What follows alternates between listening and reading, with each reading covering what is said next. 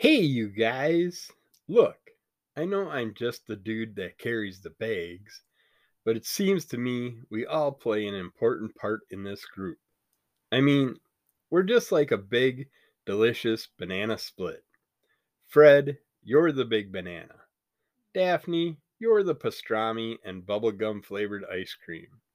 And Velma, you're the sweet and sour mustard sauce that goes on top. Hello and welcome to episode 528 of Under the Cull of MS. This is a Tuesday Comics episode. That was a little quote from Shaggy Rogers from Scooby Doo the movie. Scooby Doo! Got a nice little stack of comics here to talk about. I'm going through some older comics lately. Let me get my stand set up here so I can have my hands free to hold on to the comics as I check them out and review them. I picked up a free comic book day book that I don't think I've seen, which I don't remember after reading it that it was something I had before. It's Gronk, a monster story from Action Lab. And the cover says, "Hi, I'm Gronk. Do you like kitties? Like as pets, not to eat. I'm not that kind of monster." But they give you a little story about this Gronk character, which is a tiny monster in a big monster's world. And he becomes friends with a gal and her cat and gets to go live with her and stuff for a while. And you get to see him dealing with the big monsters and how they pick on him and how he says he learned how to bake desserts and how the monsters fell in love with him for a while and then they hated him and then they teased him, picked on him. It's an interesting story. Gronk is a young monster who has turned her back on the ways of monsterdom, mostly because she was just too darn adorable to be scary. She finds the human world fascinating and is curious about everything. And then you got Dale Wilco, who works out of her house in a rural area of British Columbia. She's a creative person at heart, and her loner lifestyle is thrown into a loop when a little green monster shows up in her life. I gotta take a drink here. My throat's already raspy starting out.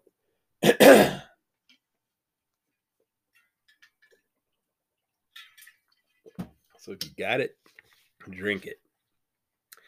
There's Harley, who's Dale's 160-pound Newfoundland, lovable and easily manipulated when offered pizza.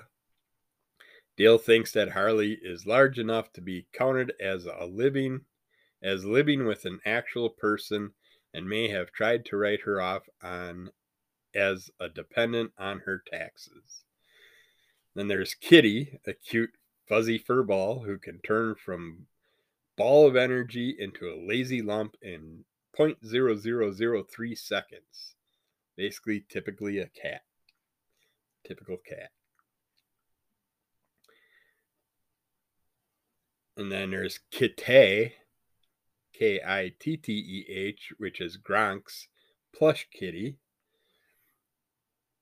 But yeah, this is interesting, fun little, I assume, all ages story. But of course, it's just a teaser, and it gets cut off. And then there's a second story in here, which I didn't. Okay, it is on the cover. They do have the name of it at least, but I wasn't looking at that. I was thinking this whole free comic was going to be just Gronk, but they had a story about Hero Cats of Stellar City, which is an interesting look at a variety of cats that apparently are aliens, came from space, and they're dealing with a humans cat who eventually finds out that it's humans got superpowers and could possibly be or not be an evil villain, but they have to find out. And the story, of course, leaves you hanging and just gives you a little teaser, but it was enjoyable to read, so I'm glad I checked that out. At least made me understand whether or not I want either of those storylines in the future if I come across them in a bargain box or something. Then we checked out Hulk number 10. I bought it because this awesome variant cover. And in here we see Hulk. Kind of has Banner brain, Hulk body, and he's got himself a little girlfriend, and they're about to get married. Her name is Jarella, and she gets stolen by some giant entity that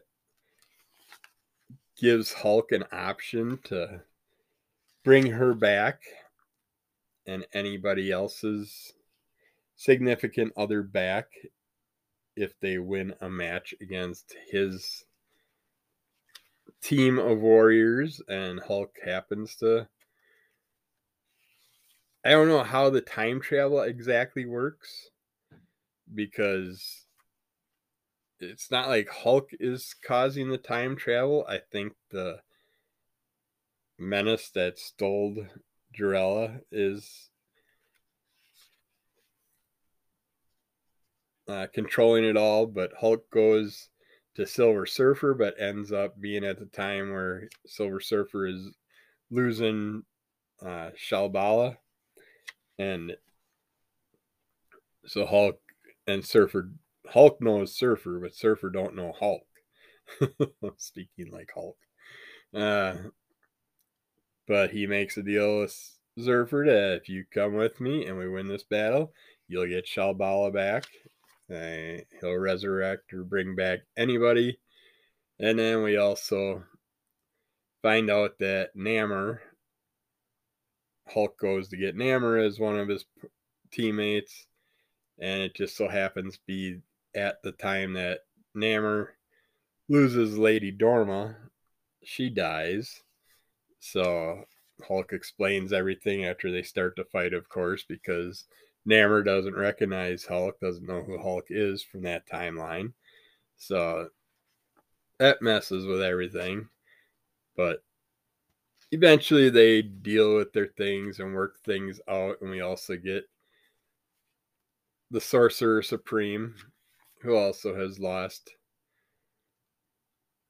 Clea, and we Clea, we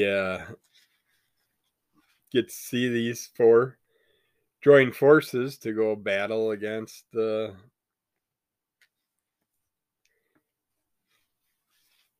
characters that the Collector has put together for this entity to have the team, and they call themselves the Offenders. They consist of Baron Mordo, Terrax, Tiger Shark, and the Red Hulk. So it's an interesting storyline. I want to see more of it. And this is the beginning of the storyline. So I'm going to have to find the rest of them. This was Jeff Loeb, Ed McGuinness, and Dexter Vines era. I'm trying to find. It's not going to give me. Okay, there it is. Looks like this is number 10 from April of 2009, so it doesn't give me a volume to go off of, but at least I got to look for 2009, 2010 run of those comics and see if I can finish that storyline off somewhere. See what I can come up with. And then we got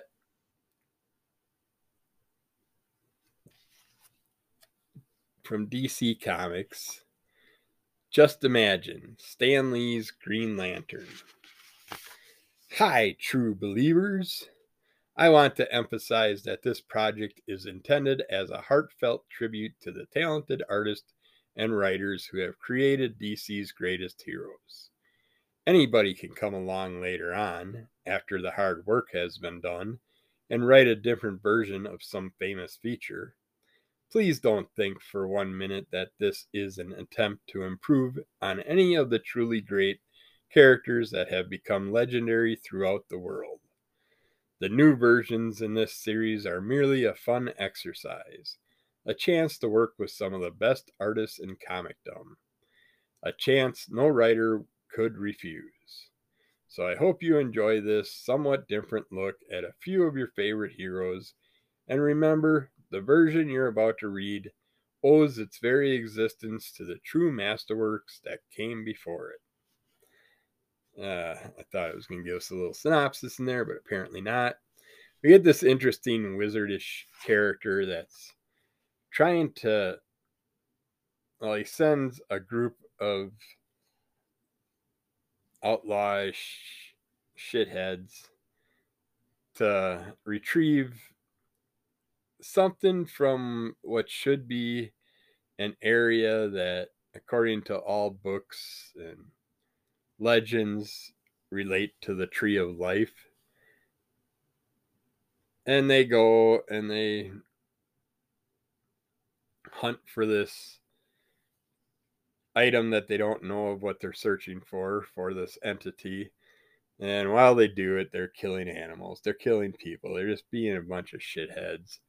And at the same time, we see a professor of archaeology and a student that he's kind of flirting with along the way, which a lot of things in this book I don't think would fly this day and age, but I think they'd write it completely differently. But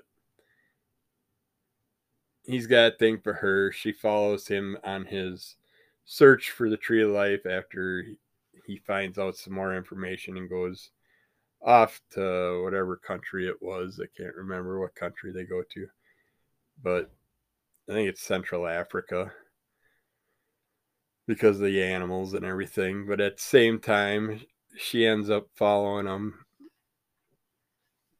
hooks up with him. They go and do their thing. He gets shot and killed when he gets found out by the other group of idiots, and we find out she's got a link to that group of idiots also. And when he gets shot and killed, he falls into this green mist in the kind of like a quicksand type sludge, and the sludge kind of like forms around him, and eventually he becomes the Green Lantern, where his whole body turns green, and he's got the Green Lantern ability and the power of the Tree of Life and all this inside of him. And he goes off and does his heroics, and you get to see what happens along the way. We even have like a kaiju event in here and stuff, and yeah, it was a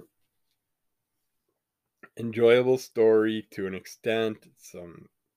The group of jackasses just have their annoying parts and stuff, but you gotta have the shithead side of the story to go with the good side of the story. Otherwise, it wouldn't be much of a story if it was just all good. So, gotta have the good with the bad. But I like those Just Imagine books. It's fun seeing a little twist on the characters and stuff like that, how they could have come out in the long run. And then next up, we go back to, I believe, the 80s or 1979. Peter Parker, the Spectacular Spider-Man, number 38.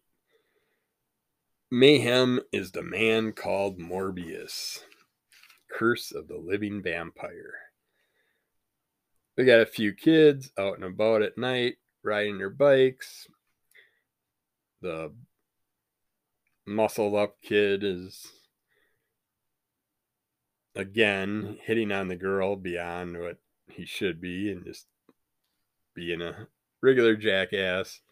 And of course, the girl brought the goofy friend along that gets picked on and pushed down and beat on and all that stuff. And Morbius comes along with his bloodlust, and instead of going after the shithead boy, he just goes right for the pretty girl. Gotta suck her blood, suck her dry. And of course, the muscular jock kid cowers in the corner, gets all scared, while the goofy sidekick ends up jumping in to try and save her. And things happen along the way, and then we cross over to the Peter Parker side of the story, and we get introduced to one electrified character that dealt with Spidey in the past in the subways. And at the same time, Spidey dealing with girlfriend issues and girl problems and all that. And then they have a school costume party event, and Peter's kind of lost it. Kind of got a little attitude thing going from lack of sleep and everything that's happening around him. And decides to go to the party, and the party ends up having a moment where Morbius crashes it and steals another girl. It's like why Morbius is going after these young girls other than perversion or whatever. It's like he could be going after homeless people. He could be eating animals, all that stuff. But instead he's going after young girls instead of going after baddies and all that stuff. And just gang bangers or whatever. It's like focus, Morbius. Just try to depict yourself as a decent person, but your humanity sucks. But at the costume party, we also learn about another character that may have powers that we're going to learn about eventually. I don't know if this is coming out issue or not. The reason I bought this was it was in the bargain bin for, and it had Morbius on the cover. So, but we actually find a way that Morbius could possibly be cured if they tried certain things. And at the same time, we're dealing with this new character and his powers and things that are happening around him and his family. And yeah, it was another enjoyable Morbius storyline. It was kind of like a complete story by itself.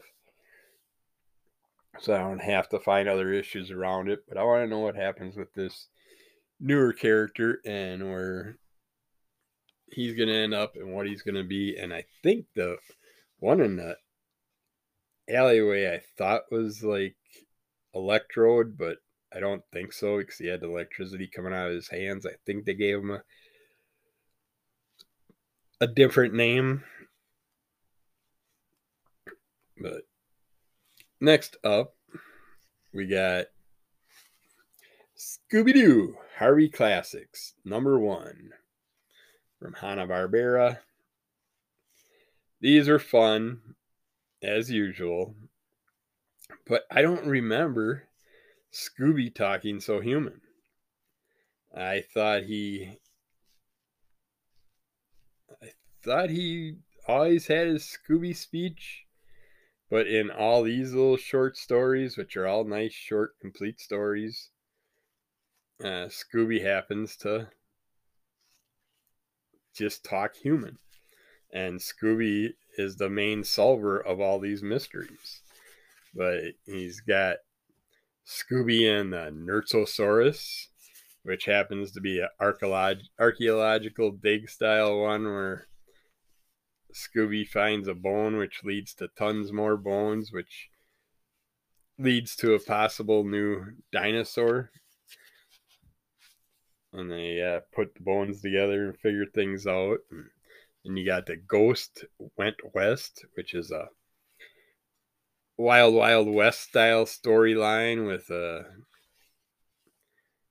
gunslinging ghost that's involved in this one. And then we go to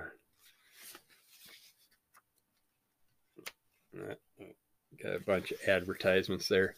Hassle in the Castle, where Scooby and Shaggy happen to find out that Shaggy's got a rich relative in a castle, and they're going to check it out and see what's up with it.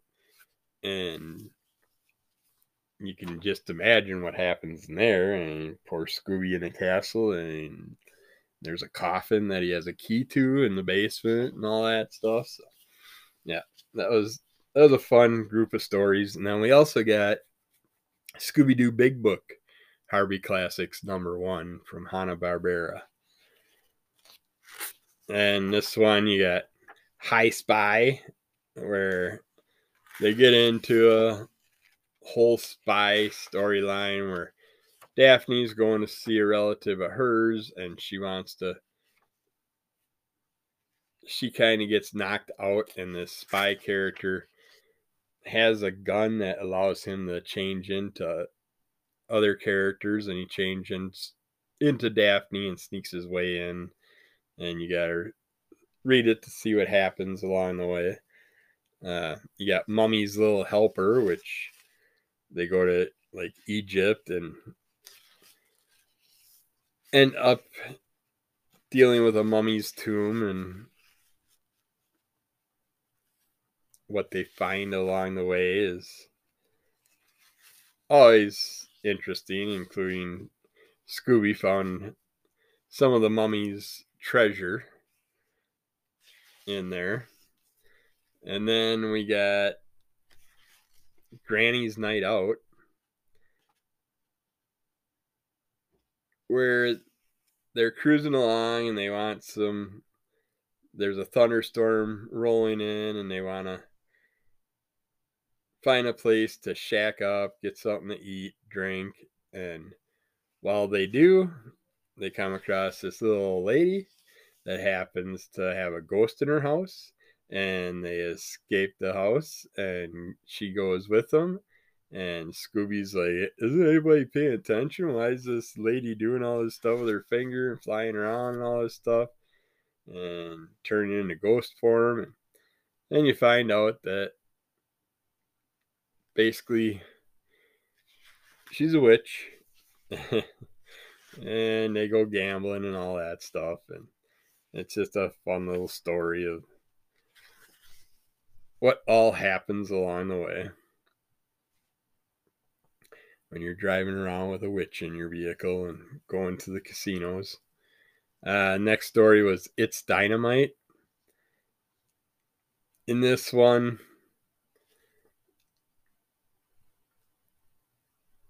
they have to search down a hotel. While they're in the hotel sleeping, taking a break, some bad guys sneak into their van, fill it full of explosives, and they get sent off.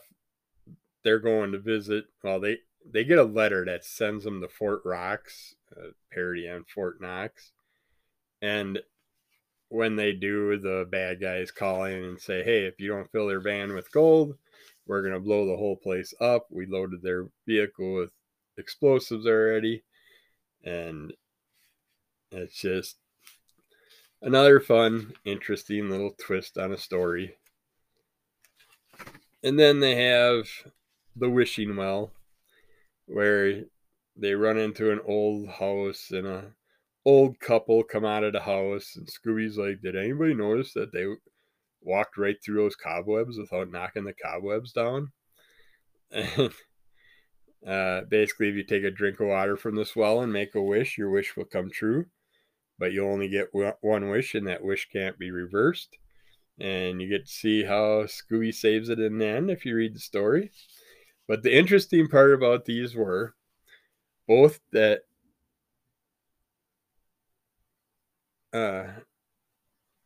Scooby speaks like a human, even though it's word balloons, but once in a while he'll speak normal without the thought balloon. It's an actual word balloon.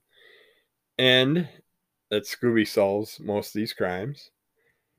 And one thing I noticed in one of these, I was hoping to find which issue it was from, but one of these issues, the story in the middle, Fred was called Mark. So I don't know if that was a misprint, or the writer just screwed up, or they're just playing around.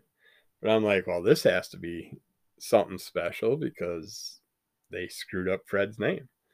And so, yeah, all those little twists, being used to all the newer Scooby-Doo books, It's like I enjoy reading it this way because it's easier to read Scooby speak without having the Ruby Roo, Roo, all that stuff.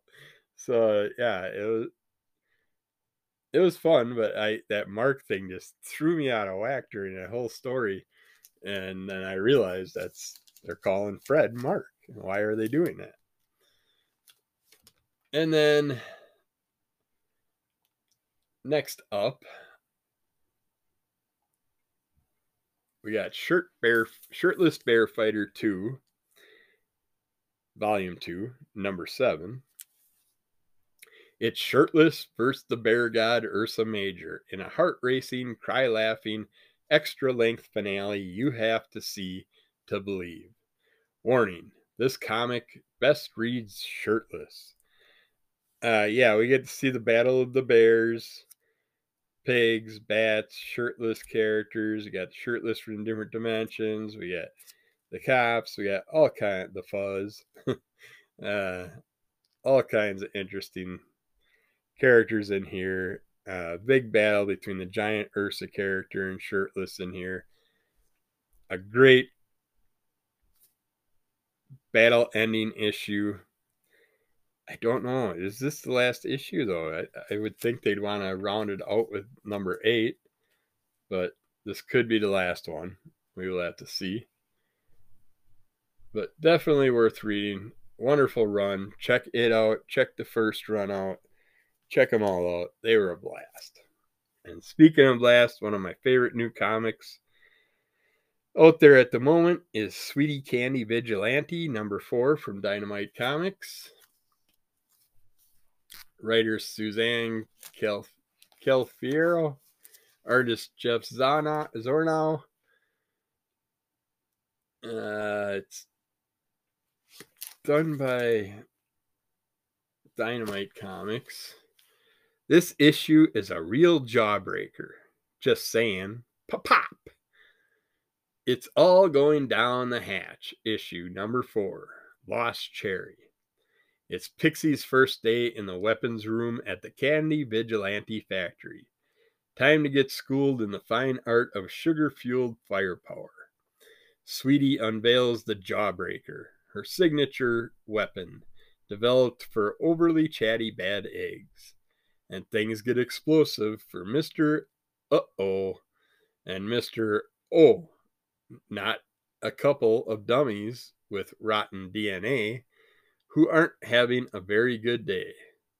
A mysterious magical confectionery potion called Lost Cherry is introduced, and Candy Wolf drops sweet knowledge on Pixie about supernaturals and immortal beings.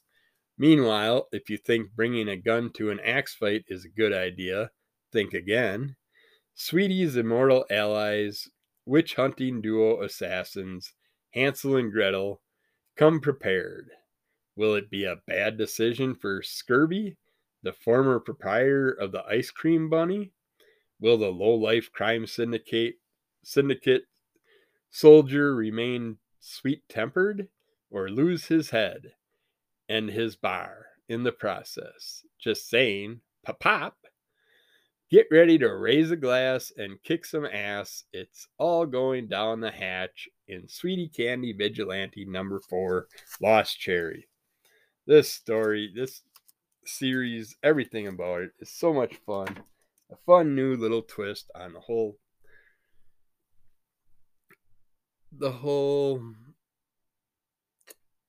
fable style candy world. But yeah, this I hope is going on for a while. But we will see. But I will keep following it. But I see I am running out of time, so be good to yourself, be good to everybody else. Kick you out of Monster. Keep following Under the Color of MS, audio, video, YouTube. Got Crimson Color Comic Club. We just had another comic book creator, Troy Dungara, was on our show. So check that out. That'll be out probably tomorrow, if not today. We recorded on Saturday, put it out on like Tuesday or Wednesday. I think it's Wednesday when it comes out. But check that out. It was a lot of fun, and we got lots more fun coming. And we'll get back to you again soon. Bye.